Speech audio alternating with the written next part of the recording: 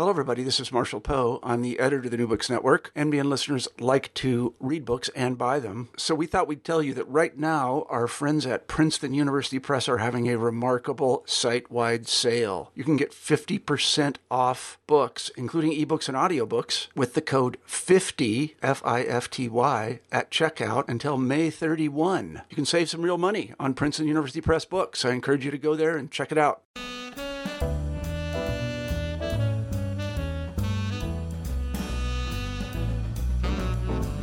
Hello everyone, I am C.P. Leslie, the host of New Books in Historical Fiction, a podcast channel in the New Books Network. Today I'm speaking with Anne Weisgarber about The Glovemaker, her third novel. Set in late 19th century Utah, The Glovemaker explores the complicated loyalties of Sister Deborah Tyler, a Mormon woman living in an isolated community, visited at times by men fleeing arrest on charges of polygamy, outlawed in the United States not long before. When a man shows up on Deborah's doorstep in January, though, she suspects he may have more on his conscience than plural wives, which means she must make a decision. January 11th, 1888. Bare knuckles pounded hard on my cabin door. Someone wanting to be let in. My nerves leaped. Samuel, my husband, he was home. Safe. Finally. No, not Samuel. He'd called to me, "Deborah!" through the door. The knocking kept on, quick raps and short pauses. My heart thudded high in my chest. It wasn't my sister or any of her family. They'd announced themselves. They wouldn't pound on the door this way. Neither would my neighbors. Trouble. I was in the kitchen part of the front room. The only thing between Trouble and me was a door I wasn't sure was latched. It was late afternoon. The light in the cabin was dim. 6 paces from the door, I couldn't tell if earlier I'd bothered to slide the bolt into the catch. My pulse rushed. It was a man out there. I knew that as if the door had turned to glass and I could see through it. For almost 4 years, men came to my cabin carrying Trouble on their backs, each one haunted and looking over his shoulder. Mine was the first cabin in Junction they came to. They showed up during the spring. They appeared in the summer and early fall. But never now. Never in January, when snowstorms reared up with little warning and filled mountain passes, blurred landmarks, and covered trails. And now, please join me in welcoming Anne Weisgarber.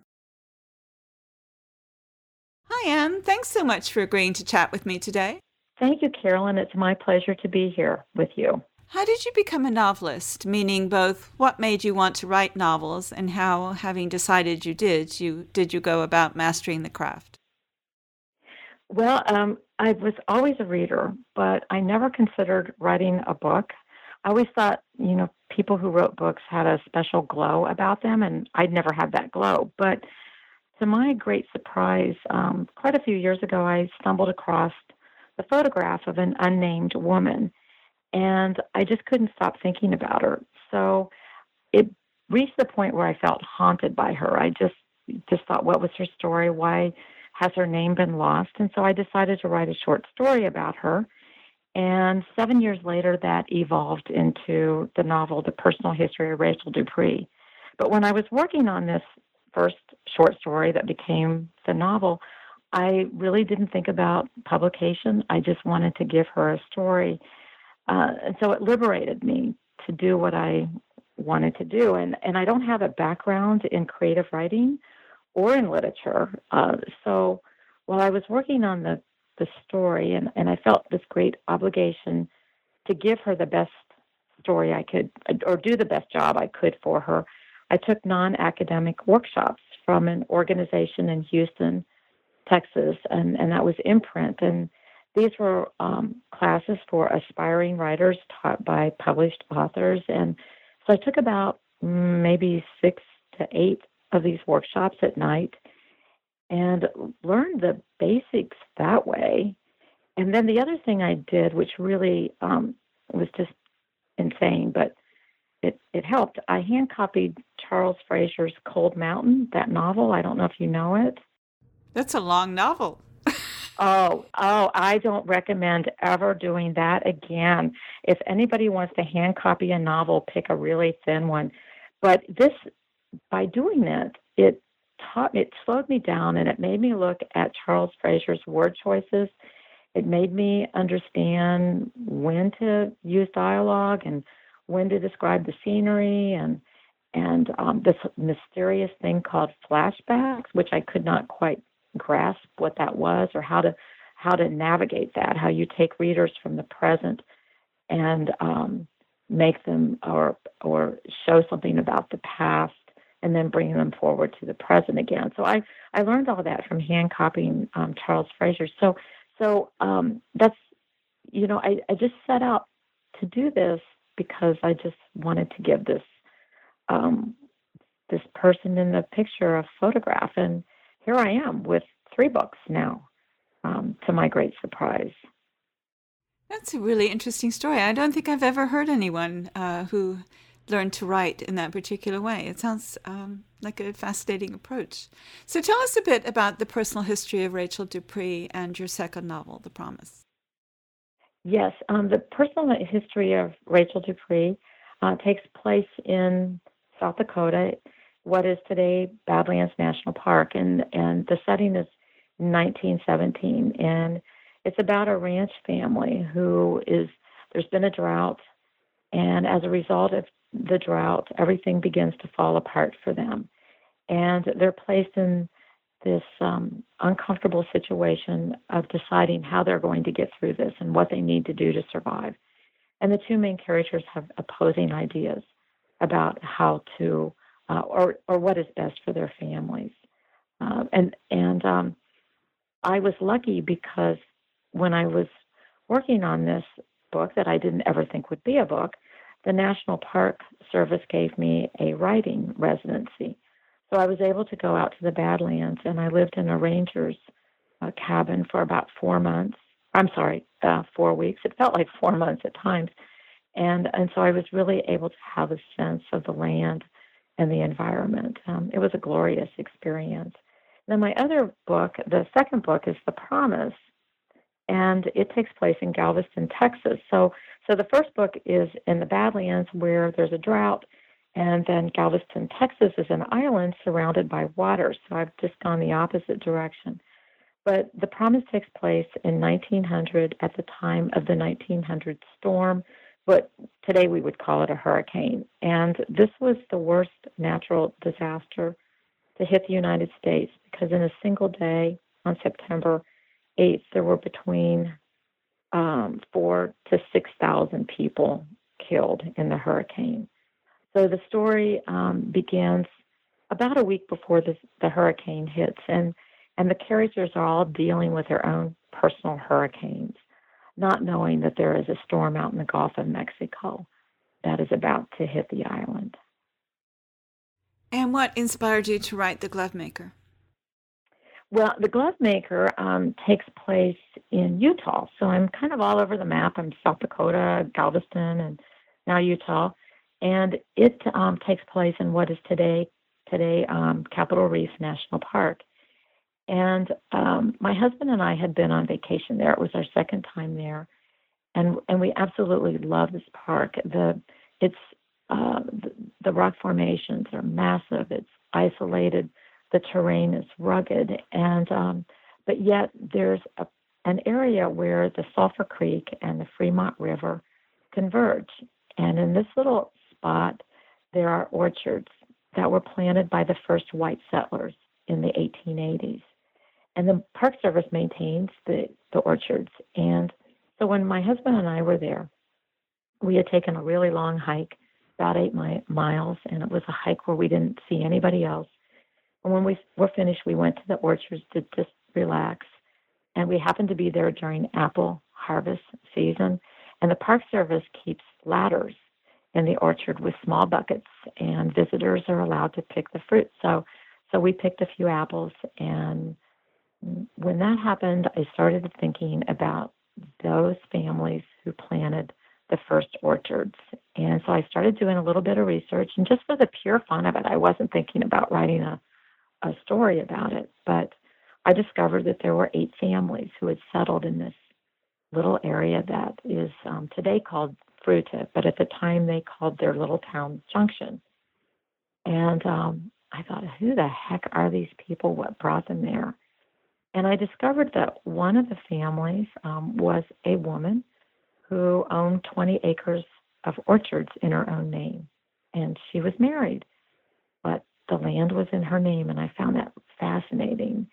And she and her husband did not have children. And then I started digging a little deeper because she just captured my imagination, and I realized that her husband had disappeared from all historical records. He had disappeared from the census, and yet when she died, she was listed as being married and not widowed. So I started thinking about her. And then I did more research just for the fun of it, because that seems to be what happens when I go on vacation. I discovered that this little town of Junction was a place where men who were charged with polygamy, they were coming to this part of Utah to hide from the law.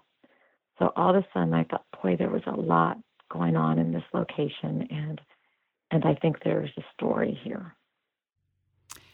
I agree. It's a great story here. Now, normally I read the first page or two of a novel in my introduction.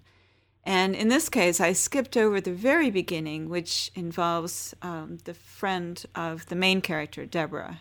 His name is Nels, arranging to meet her husband, Samuel. And since you set it up so nicely, tell me, why did you start the story there rather than with Deborah herself? Well, I guess probably the short answer is that's what my editor asked me to do. So when I turned in the manuscript, I did not have the prologue that began with Nell's voice. My editor thought that I should add that, so I did do that. It was a great suggestion. But I think why it works, or at least I hope it works, is that Nell's, who does try to go find Samuel, the husband who has gone missing, he ends up protecting Deborah by not telling her everything he knows or what he suspects. And so that becomes a theme in the book, that these characters protect each other by keeping secrets. And when the story then switches to Deborah, she protects Nels by not telling him everything she knows as the story evolves. And that seemed to be historically accurate from what I could discover about this little community, that they chose to just not talk about certain things. And and also the other nice thing about beginning with Nels, or at least I hope it's nice, is that we already know that Samuel is missing. We already know that something has happened. And then when the story moves forward to Deborah's voice, we know that she's worried, and for good reason. And when we meet her on that first chapter, it's about a month or so later, and she's alone, and as you just mentioned, and a man knocks at her door. And what makes her decide to open the door? Well, this small community also includes her sister and brother-in-law. And their cabin is the next cabin. It's about a half mile from where she is. And so she knows who's at her door when somebody is knocking. She knows, and I'm not giving anything away, that the chances are good that it's a man who is running from the law, a man who is accused of a felony, the felony of polygamy. And she understands that by helping an accused felon, that this endangers people's own well-being with the law. And so she decides to open the door to this man because she's fearful that if she doesn't help him, he'll go to the next cabin, and that would be her sister's home. And her sister is younger. Her sister has small children, is expecting another child. Deborah wants to protect her sister, which again becomes a theme in the book, where they're always trying to protect each other.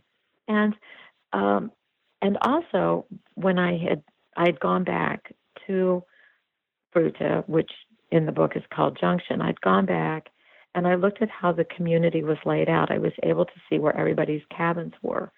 And I had made the decision that Deborah's is the first cabin, so she is the most vulnerable.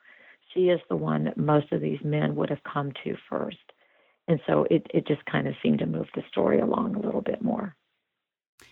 And who is Deborah herself? What's her background? How did she end up in Junction? What kind of woman is she? Well, it's interesting, Carolyn, because as I was writing the Deborah character, I was finding myself just really admiring her more and more as I was working on her. And she is based loosely on a historical figure, but I do not know if this is really, or what happens in the book. I don't know if this is her story or not. I'm imagining that it could well have been based on historical evidence. But she is in her late 30s, and she's been married since she's 19 years old. And as I said before, she doesn't have children. And in the 1880s, that would have set her apart from many other women, regardless of what religion. For a woman not to have children would have made her a bit of an outsider. But what especially makes her an outsider is that she has doubts about plural marriage. And her mother had been the first wife, and then her father marries a second wife. So she had seen what it had done to her mother to be almost set aside by the father when a new younger wife comes into the household. So Deborah as a character she's an in-between person as I see her. She was born in Utah. She was born into the church. The church is all she knows, and yet she has doubts. And so I see her as walking this narrow tightrope, doing this balancing act, belonging and not belonging. And because she can walk this narrow tightrope, she has a quiet strength. And also her husband, Samuel, who has gone missing, he's a wheelwright. And he travels to outposts, small little towns in southern Utah and northern Arizona to repair wheels or to make new wheels, a very important job in this part of the country. And because he travels and he's gone, she has to be self-sufficient. And that's my way of honoring the historical figure who owned 20 acres of land in her own name. So I see her as quiet, I see her as self-sufficient, and I also see her as being capable of making decisions. And the other thing is that she makes gloves, because Brigham Young, who had been a church leader and had led the people to Utah, he had declared that women should have some kind of skill so that they could take care of themselves. And so I decided that Deborah makes gloves because her father had tanneries. And so it seemed like a natural career for her. And she's not the only one in Junction who has doubts about plural marriage. I mean, plural marriage is really an issue at this particular time in this particular place because it's been outlawed quite recently. So what is going on in the church and in Junction that Deborah and Samuel represent one part of? Yes. Well, historically, the community looked like these 7 families identified as being Mormon, but historically did not practice as more devout Mormons would have. So I could tell that it looked like they were outsiders. So working with that premise, I decided that my characters would also be outsiders, even though they said that they were still members of the church. But what was going on in the greater picture was that the president at the time, who was Grover Cleveland, he was absolutely adamant about getting rid of polygamy. And so the federal government was cracking down on men who had more than one wife. And so the federal government was sending deputies to Utah Territory. It wasn't a state then. And they were arresting men who had more than one wife. And many of the men, not all, but quite a few, tried to run from the law if they caught wind that they were being chased. Because typically, if they were caught, there was a trial, but the federal government had said that the only people who could serve on juries were people who were not active members of the Mormon Church. So Mormons could not serve on the juries. So these men were almost always convicted because they were not being judged by their peers. They were almost always convicted. Many were in prison to up to 5 years, made to pay large fines, often had to sell their property, their businesses to pay these fines, and their families were just kind of left to fend for themselves. So these men would often try to run from the law, and they were coming to this part of Utah. So people like Deborah and Nels end up helping people who are in their church, knowing that the government could easily prosecute them as well. And the whole history of the church is fascinating. This is history I didn't know anything about until I started working on this book.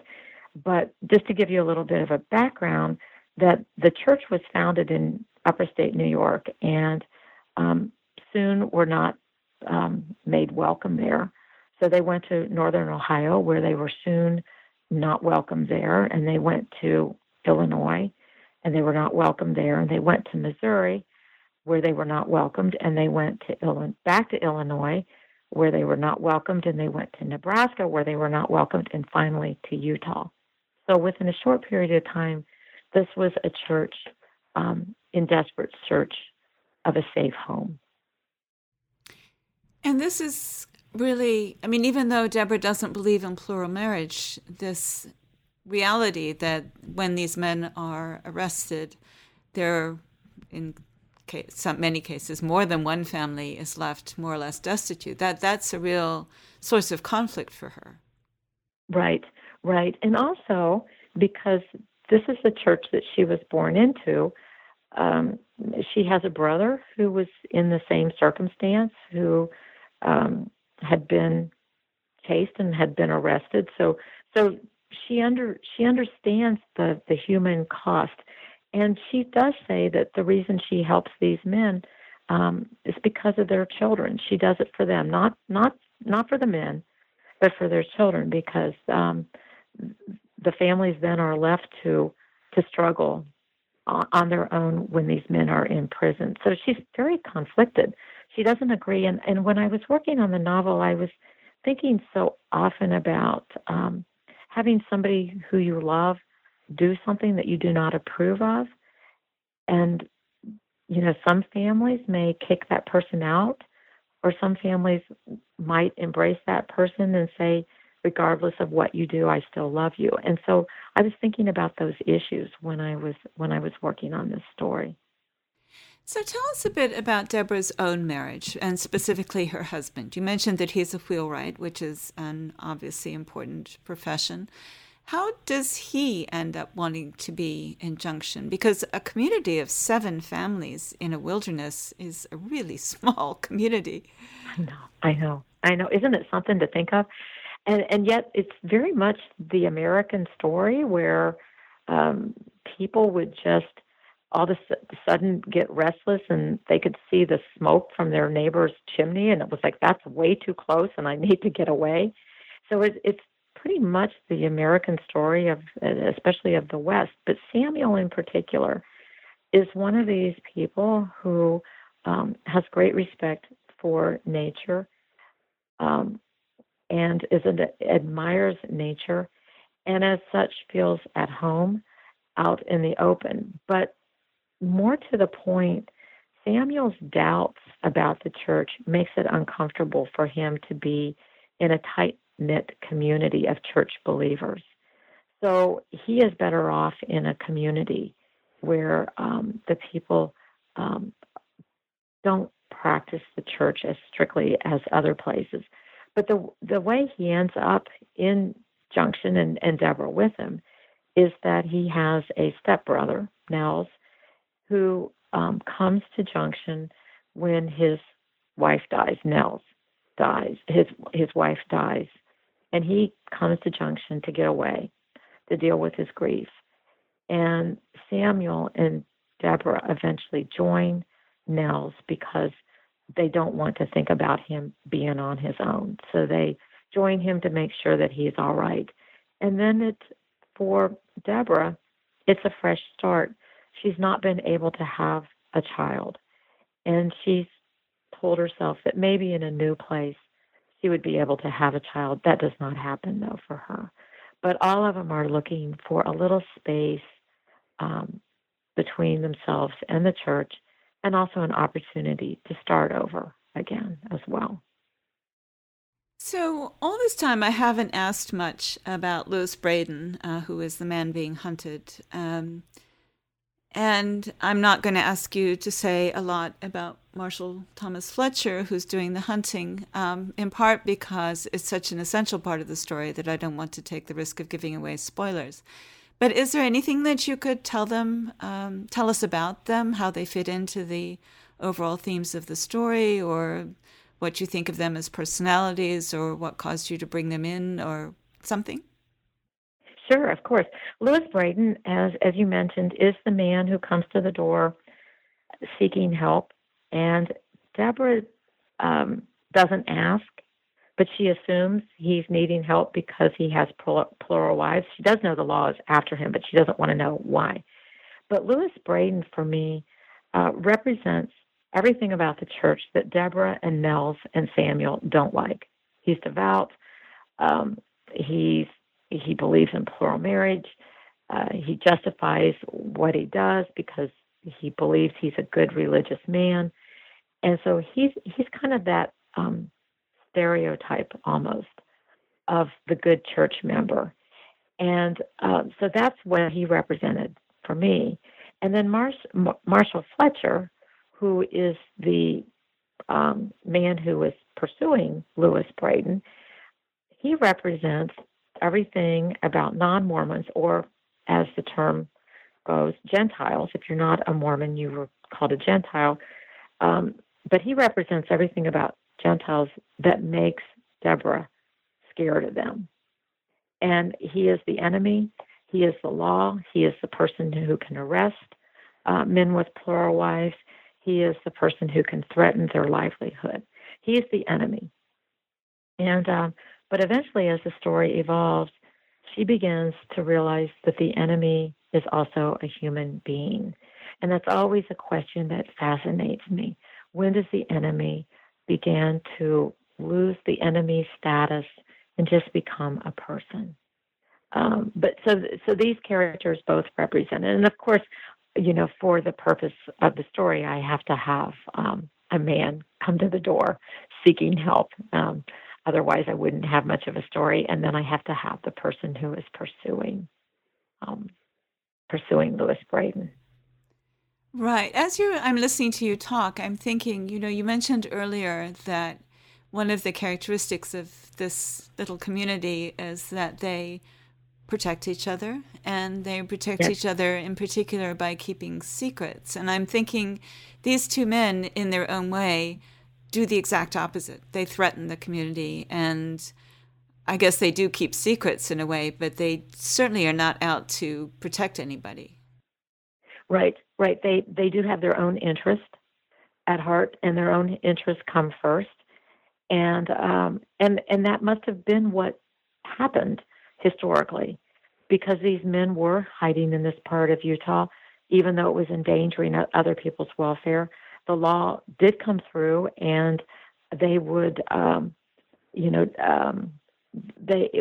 if they would come and question people if they thought that they weren't getting the answers they wanted, they would inflict damage on people's property. So yes, these people have their own interests. They have their own agendas at heart, and of course, the people in Junction, their agenda is to keep their orchards, to just keep their home. So everybody has a purpose here. And tell me a little bit more about Nels. You mentioned that he's Samuel's stepbrother and that he lost his wife, but he's a really appealing personality, I think. Oh, thank you. I know I found myself just really, really liking Nels because, and it's not giving anything away, but he, it's hinted that he's in love with Deborah. and who is married to his stepbrother, and his stepbrother is not only a relative, but he's Nell's best friend, and so he's complicated in that's a feeling that he has to keep hidden from Deborah, and but he is, to me, represents the Western man who doesn't talk a lot. And of course, this is a time period where people didn't sit around and analyze their feelings. And so he's not a touchy-feely guy, but you can count on him to come through. You can count on him to do what needs to be done to protect the community and to protect Deborah. And I really enjoyed the decision to make him an artist, that he draws pictures, and that his cabin has some of the pictures that he has drawn. And I enjoyed that about him, because I think everybody has that little side to them that it's not always revealed. But so he's an artist at heart. He sees things that other people might not. What would you like readers to take away from The Glovemaker? Well, I would love for readers to see this as just a very American story about the freedom of religion, about the desire to have a home and to be left alone and to go about your own business, and also about the impact of government policy on everyday lives. And I don't want that to sound like an agenda, but a law that is written by people from a distance may not really understand the long-term and the sweeping consequences. And I also hope that people have a little new understanding about what was happening in the Mormon Church at that time.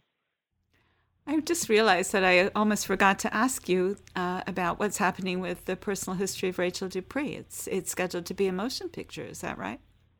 Well, it's been optioned, and the first option was back in 2011, so this has been an ongoing process. But yes, Viola Davis optioned it, and she, at last word, plans to play Rachel Dupree, the lead character. And I don't know a whole lot of details, but from what I understand, and this is apt to change, they're hoping to start filming in the fall.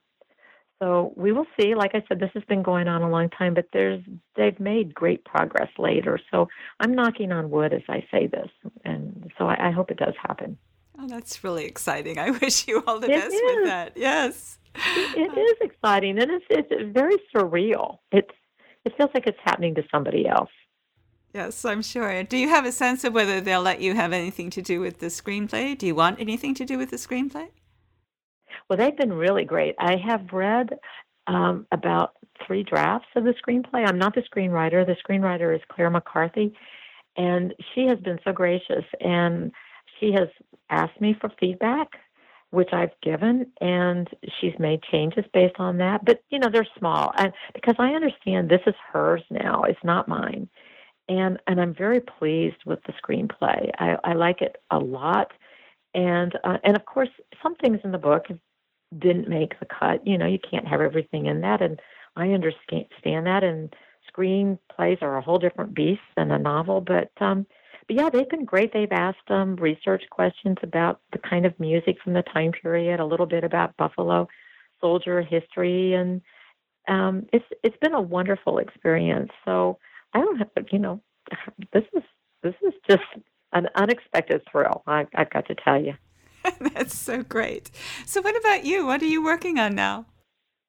Well, I have started the next novel. I'm not very far along, but this one takes place in a little town in Texas. It's Hearne, Texas. It's in central Texas in 1943. So it feels like I'm writing something very contemporary compared to what I've done in the past. But this is when there were about 4,000 German POWs brought to central Texas because England could no longer house them. And many of these men came to Texas. They ended up picking cotton because the young men who should have been picking cotton were in Europe fighting the Germans. So again, I'm dealing with this whole thing about the enemy showing up in your backyard, and then when do they become people.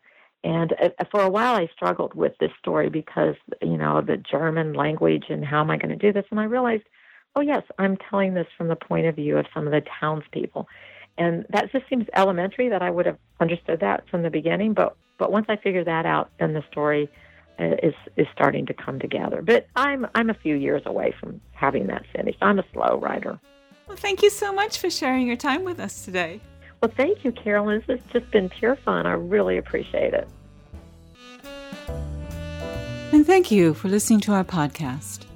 Once again, I'm C.P. Leslie, the host of New Books in Historical Fiction, a podcast channel in the New Books Network. And today I've been talking with Anne Weisgarber about The Glovemaker. Find out more about her at www.anneweisgarber.com. Like us on Facebook, search for NB Historical Fiction, and follow us on Twitter at New Books HistFic.